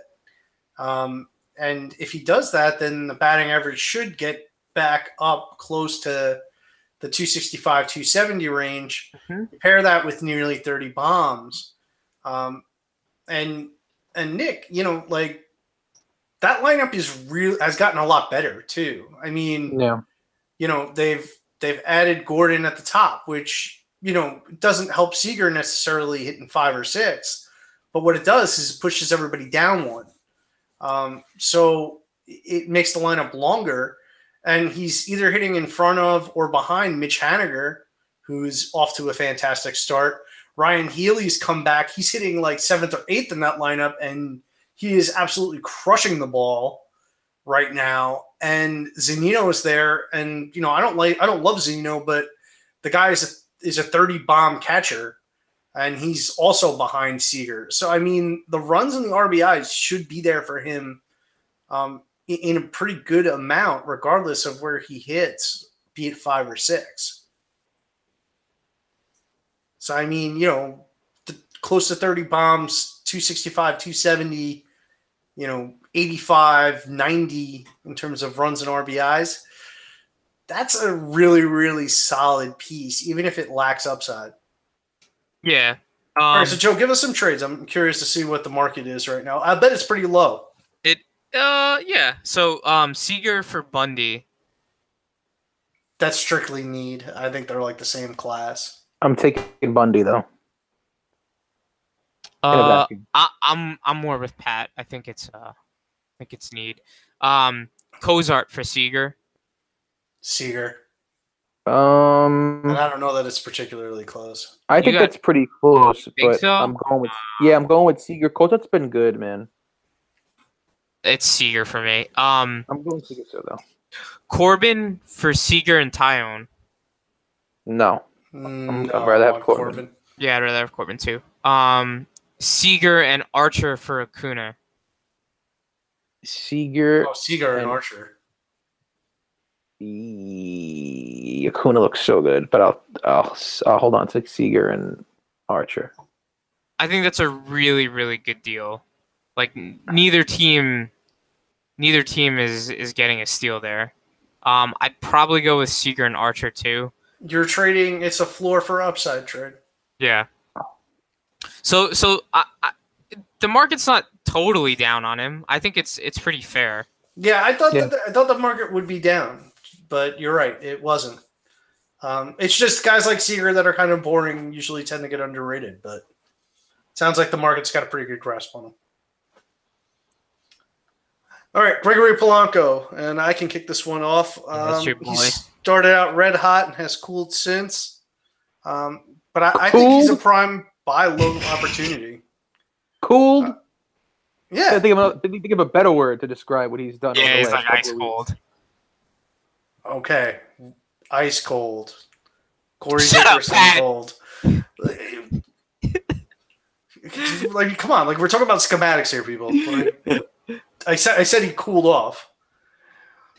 The walk rate's at a career high. He's hitting the ball harder and harder at the right launch angles. I don't think the 224 BABIP is going to stick, and that's really what's suppressing his value. His current power speed pace is 30 homers, 10 steals. I think he's going to settle around 25-15 with the 265 average, and the projection systems agree with me. I also love him hitting second. It gives him the runs and also some RBI opportunities. Yeah, I'm buying Polanco quite a bit. I'm not buying him at all. I am done with this guy. The first couple of weeks of the season, everybody, including Pat, Polanco, finally, the breakout's happening. And then what happens? Typical Gregory Polanco. This is what happens. He comes crashing down to earth at the speed of light and explodes into a billion pieces. He's batted. He has a 685 OPS over the last month. He's awful. Listen, he's extremely inconsistent. And as far as frustrating hitters to own go, he's probably number one because you do see the potential. Personally, I look at the guy. I hate the swing. I don't see that much power in the swing. Oh, you don't like the swing? I think that's the one redeeming. Nick hasn't watched him play this year. This is what this means to me. I think that's the one redeeming quality. I've watched him play, Pat. Shut up. What are you talking about? You don't see the power in the swing? I don't see the power in the swing. Then I don't know what swing you're looking at because this year in particular, that swing looks awesome to me. Okay. Well, it doesn't look awesome to me, and I don't think that the power is for real whatsoever. He's never going to hit 30 bombs. Bank on it. I'll make a bet right now with anyone on this podcast that never in his career will he get to 30 bombs. Forget about this year. Never in his career. And as far as his speed goes, he's often injured. I don't want to predict injury because we do it a lot on the pod, and we really shouldn't. But this is a guy who gets injured every single year. If it's not his shoulder, it's his hamstring. If it's not his hamstring, it's his thumb. It's something every year. He's constantly playing through injuries. And it's just not a play that I want to roster. He's too up and down for me. Yeah, I mean, at this point, he's not even a plus asset in steals anymore. I mean, with 8 and 411 plate appearances last year and 17 and 587 the year before that. With that said, I think the swing is the one redeeming quality. I think this year the swing does look good, but I have to agree. I don't know. I mean, I feel like I've never been a Polanco guy. I've never been as high as other people have. So I don't really feel bad about passing on this one. He has look at his OBP over the last 4 years. The guy is like not that good at all. I'm over it. I don't want to hear about this breakout coming. It's never coming. It's over. Yeah, I mean, in 2,100 career plate appearances, he's got 55 home runs and 68 stolen bases. It's just like not. Yeah, but last year was like a complete lost year. So yeah, I mean, take those 400 and just. All right. So, but even his 22-17 year, like 22 home run, 17 steal year, he still had a 323 OBP and batted 258. Like, that's a 24-year-old. Yeah, he was 24. All right, that's fine. He's just not that good. I'm over it. All right, let's talk some trades. So, Pollock and Polanco for Kluber. Yes, of course you want Kluber. Yeah, Kluber all day. Okay. Polanco or Grandal? Polanco. Grandal. Polanco or Hader? Hader, not close. Hader. Okay. Polanco and Travis Shaw for Cueto and Conforto. Polanco and Shaw. All right, wait. What about give me another pitcher instead of Cueto? What about Hendricks and Conforto? Hendricks and Conforto for Polanco and who? Travis Shaw. I'll take the Hendricks. I still think I want Shaw and Polanco. I think I want Hendricks at that point. Okay. Alrighty, Trey Mancini. Nick, why don't you kick this off? I know you like Trey Mancini. My boy. Did. I love Trey. No, I still love. I like Trey, and he's actually made some gains. I mean, listen, he's not playing well right now, but he has made some gains. He's walking 10% of the time right now, which is up a pretty big margin from last year. Was at just 5.6. The OBP right now is 329. So as much as he struggled, he's getting on base at a decent clip, even with a 258 average, and just 3 home runs. Look, he doesn't have major power, but he definitely has 25-ish and maybe a little bit more home run upside, and that's going to come with a good average. He's always hit for good averages in his minor league career, and it translated well last year when he came up. He batted 293 last year, although it was with a 352 BABIP. I wouldn't call it unlucky because he's such a good bat on ball hitter. He could spray the ball all over the field, and I've always been a fan of his. Yeah, I'm not really worried. The problem is right now he's still unproven, and last year wasn't that great of a year. So I don't know if you could really even sell him. But if you were going to buy him, the price would be super, super cheap, I would imagine. So yeah, I would invest in Mancini right now. I feel like with Mancini, like this might be a lost year with Mancini. Like he's been dinged up a little bit. Hasn't really been great. He hasn't shown any huge improvements in the power department. I don't know. I just feel like this might end up just being a lost year. It's like a gut feeling. It's nothing like scientific. I mean, to me, it looks like a mixed bag. The walk rate being up is good, but he's not chasing less. So I wonder how sustainable it actually is. The grounders are up a tick. That's not a good thing for a power hitter. He's over 50%, and that's been consistent year over year. Pull percentage is down, and his pulled fly ball percentage is also down, and that wasn't that high to begin with. It's down all the way to 12%. To me, this is the risk you run with hitters that are of the Mancini mold. You know, Hosmer's another one. The ground balls have to sneak through. Otherwise, it's 20 homers, 260, and subpar counting stats because of a bad team. And I think that's another reason why, Joe, you mentioned this might be a lost season. It might be a lost season because Baltimore is just terrible. Yeah. I mean, Machado is not long for that team. And once he leaves, Yeah, Mancini's going to be in the middle of a lineup, but is there going to be anybody on base? So to me, I think he's a hard pass. Yeah. So let's get some Mancini deals. The Domingo Santana for Mancini. No. Wait, what? No. You want Domingo. Okay. Yeah. Yeah, I agree. Mancini, or I'm assuming you're gonna say Puig, but Mancini or Puig? Puig. Mancini, Rendon, and VR. So Mancini, Rendon, VR for Semien and Haniger. I want the Rendon side. I think I want the Rendon side too, but it's close. Well, I think I want the Haniger side. You're nuts. All right. That's it. Okay. Andrew Benintendi. Joe, you want to kick us off on this one? Oh, Andrew Benintendi. Yeah, this is an easy buy for me. I think the talent's just too darn high not to buy in. I mean, I know he's got some pull fly ball problems, if I'm not mistaken. So that's why the pop is there is none. But again, I think he's just too talented of a hitter. Nick, I know you really liked him coming into the season. Really, really liked him coming into the season. I think it's just too early to be selling on someone with just like good 2020 talent. And it would take a really good deal to prime for me. Nick? Yeah. I'm definitely buying him. I actually had the person in our home league approach me with a deal involving Benintendi, and I was very, very intrigued. Unfortunately, he was asking a little too much, but I would definitely invest in the guy.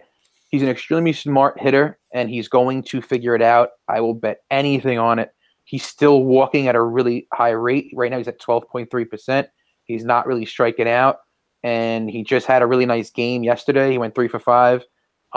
He's going to snap out of it very soon, and he's going to accumulate a ton of good counting stats, runs, RBIs, all that good stuff. And it's going to come with I would say he only has 1 home run right now, and it's already had 140 at bats. But I would still bet on him getting to that 20 mark, which is obviously the money number. And he does have 5 steals, which is great because that puts him in line for getting 20. And that's what Pat had him projected for, which is like a 20-20 guy this season. I was a little bit more closer. I mean, a little bit higher on the power. I thought that this year he could possibly go like 30-20. But I don't think that's going to happen at this point. So I'm still on board with him going 20-20 with a really, really nice average. I think the 244 is very soon going to turn into 285-ish, and he's going to be just fine. Yeah, I mean, the running is promising, and the plate discipline has been there with the walk rate around 12%. But the power and average have been absent. The first instinct is to blame the BABIP, but he's at 291, and he's been around league average now for his career. I'm not sold that he deserves better because the batted ball profile is very heavy on medium contact, which is the worst for BABIP. Struggles against lefties have continued. He's got a 457 OPS this year against them, 622 last year. So I have a nightmare scenario for you. Pedroia's coming back. Isn't there some potential that Benintendi might be platooned with Nunez versus lefties? But, I mean, even with that nightmare scenario, which I'm not sure will occur, and I lean no on that, but it is something to keep in mind. Overall, I am okay with buying on Benintendi because I think the plate skills are there. He'll find his swing, and he's a quality hitter. But the price needs to be at a pretty significant discount compared to what was a top 50 overall ADP player at draft season. If he played for any other team, like if he played for let's just say the Oakland A's, he would have went probably 50 picks lower. Oh yeah, without a doubt. Absolutely. But I think to be fair, right? I think some of the some of the value is in the fact that he plays for the Red Sox. Yeah, Like, the runs. quite literally. It's the counting stats. Yeah, the counting stats are awesome. Even with his slow start, I mean, he's still, I think, pacing for 100 runs. Yeah. So let's run through some deals. Would you, Nick, trade Sean Newcomb for Benintendi? Come on. I love Newcomb, but bye-bye, Sean. Yeah, you gotta get Benintendi there. All right, I put that one in just for you. Sean is now a top 30 pitcher, though, but go ahead. I just wanted to throw that out there. Go. All right, so Altuve, slumping Altuve, and Bregman for Benintendi and Lindor. Ooh, that's an interesting trade. Yeah, it Altuve is. and Bregman. I'm taking Lindor and Benintendi. That's a really interesting offer. Lindor is so good. Yeah, He's so Altuve's good. better. Of course he's better, but Okay, and Bregman and Benintendi are like the same guy. Yeah, Except that's a wash. Benintendi's got third base and shortstop. see, I think Benintendi has a higher. Bregman is Okay. as third base and shortstop. Yes, sorry. Okay. I think this one's a no-brainer. Brandon Belt and Chase Anderson for Benintendi. Duh. Whoever made that's an idiot. You want Benintendi. Benintendi. Yeah, all right. And Cano and Adam Jones for Benintendi and Whit Merrifield. Cano Come on. and Adam Jones. Benintendi. Of course you want friggin' Yeah. Benintendi. Benintendi. All right, cool. All right, David Price. This is made worse by the news that broke today that Price was scratched. He's DL'd and had numbness in his hand. Yikes. I'll kick off this one. The K rate is down. The walk rate's up. The strand rate is at an entirely unsustainable 61%. So that's going to get better. The swing strike rate is down from 11% to 8%. But the contact gains are all outside the zone. So I think there's some regression coming there. The fastball velo is down year over year, but that's expected after he spent a significant portion of 2017 in the pen and got the associated velo boost from that. To me, before the injury, he was sort of an iffy buy low where, I would be interested at a steep discount. With the injury, I think I'm completely out. Yeah. I mean, when you hear tingling and numbness in the hand, Death. that really is not good. And right now he is the honeymoon phase is not looking very good, unfortunately. And I was high on David Price preseason. Yeah, but I was high too. Yeah, we all were. This is the second time we're hearing about this. And when you hear about numbness in the hand, what does that ultimately usually lead to? Good Well, old it's normally a nerve issue, which is not. It just is not a good sign. It's not good. It's not good It's at all. not a good sign. It's not All a right. good sign. All right. Go ahead. So if you have Price and someone's like, "I'll give you Kingham," you taking that and running? No. No. Price for Kingham. That's just more. I think you could get a little I bit think I better can than do Kingham. better. Okay. Yeah. Like Like Pavetta is a name that I think the line starts to look a little. I would probably trade Price for Pavetta. Okay. So like top 40, 45-ish, 50. Yeah. Right? Pavetta's probably like top 50-ish. Yeah, and you know Maybe- what? Price maybe even a little higher than that. Price is a good name to package, because as a sweetener, I mean, it's a pretty nice name to throw into a deal. Yeah, let me give you another one. So Price and Rendon for Aaron Nola. That's good. That is completely based on team makeup, because if it was just Rendon for Nola, that's an offer in itself. That's pretty fair. Yeah, I agree with that, actually. I think So- I want the Nola side. Vacuum, I'm probably taking the Nola side. All right, what about Price, Neris, and Newcomb. This is like Nick, your boys. Yeah. So Price, Neris, Newcomb for Charlie Morton, Josh Hader, and Familia. Morton, Hader. That's not even close. Pat. I think I'm taking the Hader side. Wow, you're even thinking about that? Wow. Yeah, I'm definitely taking the Hader side. Yeah, that's a no-brainer. That's all I got, Pat. Okay. Luis Castillo. Nick, why don't you kick us off? Yeah, so, all right, Castillo. I am actively trying to get him every day, every breath of my lungs. I'm trying to acquire Luis Castillo. But, listen, I do see the warning signs. The velo is down. The fastball is down 2 miles per hour. Everything else is down. But the kid has such good stuff. He's so filthy when he's on that it's still worth the buy low. So, like, right now, he's only 60-something% owned in Yahoo, which is crazy.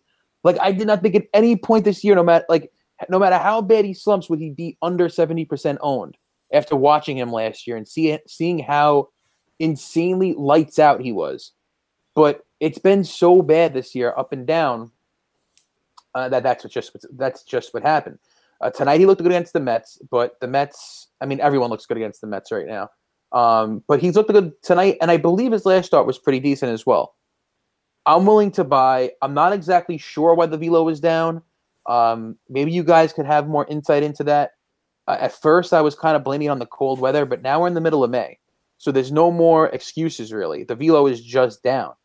But even if he maintains last year he was throwing 100-mile-per-hour fastballs. I think his average was like 98.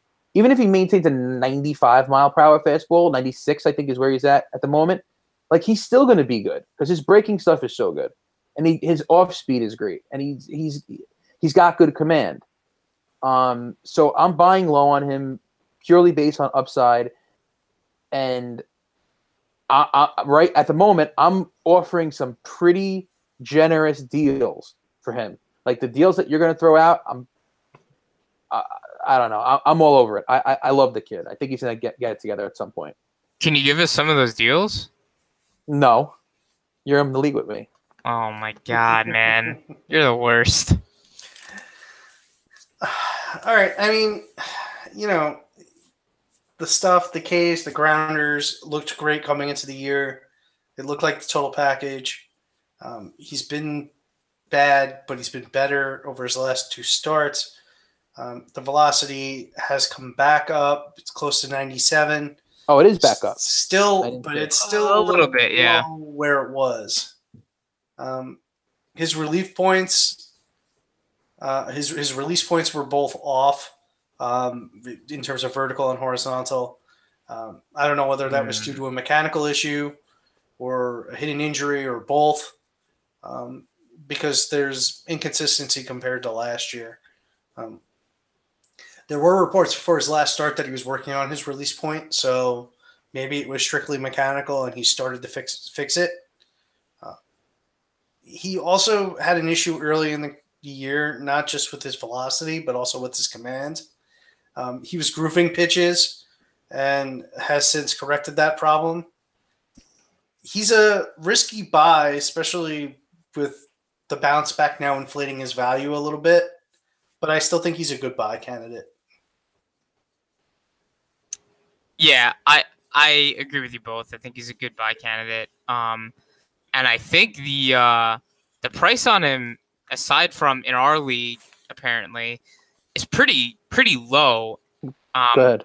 Yeah, so one of them's Luis Gohara for Castillo. I think that's a no-brainer. Yeah, that's a no-brainer. Jorge Soler for Castillo. I think that's a no-brainer. No-brainer. Travis Shaw for Castillo.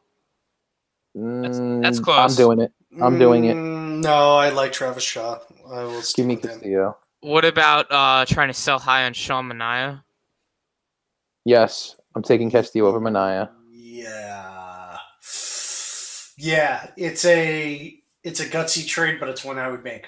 Yeah, I would make that trade too. And then Familia and Malik Smith for Castillo. Yes. Yeah. Give me Castillo. Yeah, right. So in general, people are pretty low on Castillo. Sorry, Nick. No, I told you, he's 60-something% owned right now. Well, I meant sorry because you can't get him. Oh, yeah. Well, I told you the trade that I offered Posey for him straight up, which is friggin' generous. Yeah. Yeah, considering that he's got, Wilson Ramos? Yeah. I mean, but it's, you know what? It's just weird that, like, people are giving up on Castillo so fast, and, like, Luke Weaver's pretty much been just as bad, if not worse. And, like, he's got a much higher percentage owned right now. And they kind of both have very similar sample sizes. Yeah, but you know what it is? Like, people invested in Castillo, whereas Luke Weaver was pretty much free. This year? That's not true. Yeah. What do you Oh, mean? yeah, No. that's not true at all. Yeah, I'm They were sorry. basically They were both. Yeah, exactly. They were I was basically thinking of both Flaherty, like, sorry. they were basically both like the same guy going into the Yeah, season. yeah. That's my bad. I was thinking of Flaherty. Yeah. All right, let's move to Sonny Gray. Joe, you want to kick us off with this one? Yeah. Miss me with Sonny Gray. He's walking the world. He hasn't looked particularly good, although He looked good lately. his last start was all right. It wasn't even like excellent. Yeah. Which that was his start best against the one of year. Astros? No, against Cleveland. Yeah, but what about the start versus the Astros? Yeah, he was good, but still, I mean, dude, a 5.73 walks per nine. Even last year, it was above 3. I mean, the ground ball rate's down. The strand rate is pretty much minuscule at this point. I mean, you can argue that he's just bad with runners on. I mean, he's got a career 71.9% strand rate. I'm not interested in buying in Sonny Gray at all. Yeah, so I am definitely interested in buying Sonny Gray. Of course. Why? Because I'm a Yankee fan? Yeah. I said it. No, I don't. Listen, I said it last time. I really am not Yankee biased on this show, even though I am a Yankee fan. I mean, you said you like Torres. You said you like Gray.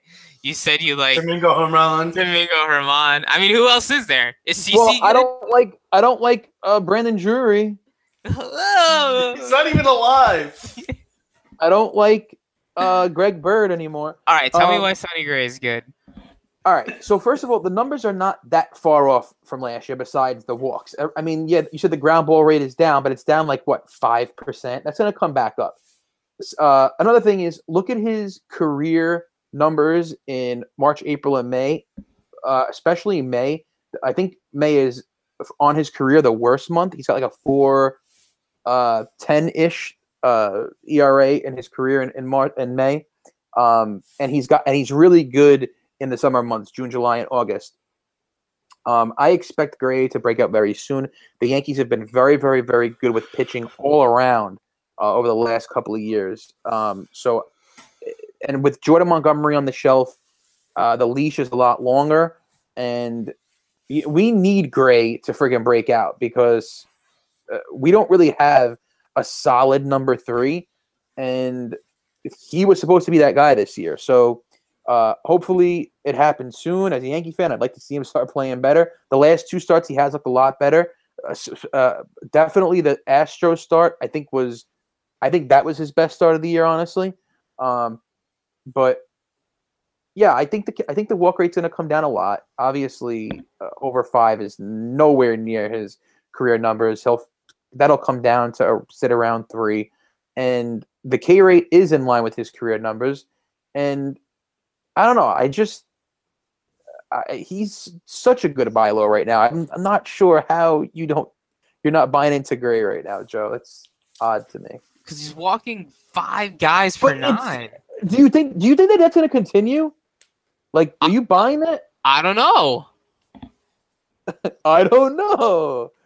Well, I do know it's going to come down, and he's walking a lot less guys lately. Yeah, but it's not even just the control. I mean, I think the command is also a problem. He's not generating the grounders at his normal clip. It's 5%. Yeah, but 5% is 5%. I know, but it's 5%, and like I said, these are in his career. These are his two worst months. He's Yeah, also that means allowing nothing to me. He's also allowing. That means nothing to you? Yeah, that like May he just happens to be bad. Oh, well then Joe, do you not pay attention to guys who always start off slow? There are guys who always start off slow every single year. Yeah, but it's not like his April is slow. His May is slow. All right, whatever. So Pat, go ahead. It's just a random month. He's also allowing the highest rate of hard contact that he's allowed in his career at 36%. And this is his first full season in Yankee Stadium in the AL East. So I don't know. I'm passing. I think that there are a lot of red flags here. I am not a fan. Pat, he's your son, and you love him. I did like him last year, and he was very good last year. But I don't know. Control, command, hard contact, Yankee Stadium. These are all bad things. All right. Gray or Kelvin Herrera? Calvin, I'll take the saves. Yeah, I'll take the saves. What, Nick? Gray or Tyson Ross? Gray. Tyson.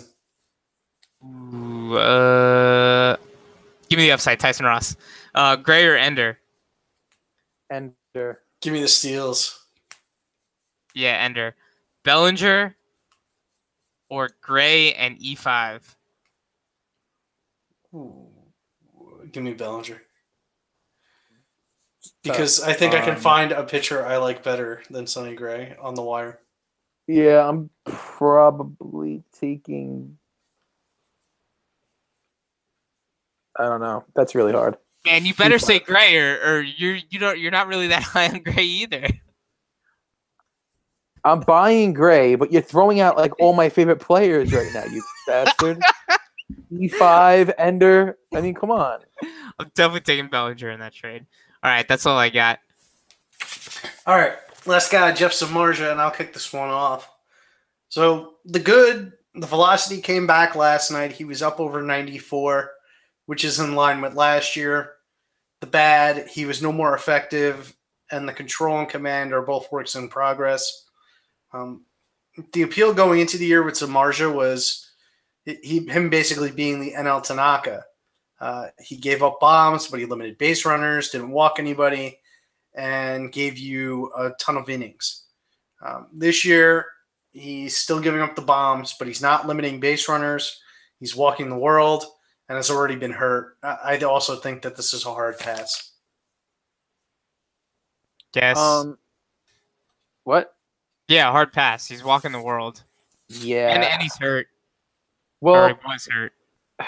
we've seen it from Samardzija before, you know? We've seen the really good season followed by the really bad season. The thing is, though, is that even when he's been really bad, he's never been walking guys. Now he's walking guys. So it's still small sample, and he is working his way back from injury. So that's true. The other thing is, you know what? It's questionable if like the Giants rushed him back because their pitching was in such bad shape, and they had like no one at all. I don't know. I'm buying for the right price. So what are some of the deals you have? All right. Oh, this is a good one, Nick. So Tanner Roark for Samardzija and Jose Martinez. What? Give me the Jose Martinez side. Give me the Jose Martinez side. Oh yeah, me too. But those are all your boys. Yeah. Lomo and Samardzija for Smoke. Smoke. Probably. Yeah, give me Smoke. Smoke. Erod or Samardzija. Erod. Erod. Kepler or Samardzija. Max Kepler. I like Kepler. Yeah, I like Kepler too. I always liked Kepler. Yeah, Kepler too. I think Kepler might be breaking out. Yeah, I think so. Yeah, Garrett but Richards. didn't we think that every year that he's ever been in the league? Yes. At some point. It's true. I've always liked Max Kepler. Yeah. Garrett Richards or Samardzija. Richards. So yeah, there's your deals, Nick. Okay. All right. Well, that's going to wrap it up for us tonight. Thank you guys so much for listening. You can find me on Twitter at PatrickFWO. Guys, let them know where they can find you. You can find me at NickFWO, never tweeting. And Joe FWO, typically only tweeting about the Astros. All right, guys. Thank you so much for listening. Back. What? Yeah, just follow me. Follow back. Thanks so much for listening, and we will be back next week. See you later. Felicia. This is firefighter Rafael Porriette for Firehouse Subs, introducing the new Firehouse Pub Steak Sub with savory steak, crispy fried onions, and our rich Belgian beer cheese sauce. On tap for a limited time. Order yours at firehousesubs.com today. Remember, a portion of every sub you buy helps provide life-saving equipment for first responders. Firehouse Subs. Enjoy more subs, save more lives. Limited time only, plus tax. Participating locations. Firehouse Subs will donate a minimum of $1 million in 2018 to the Firehouse Subs Public Safety Foundation by donating 0.13% of every purchase.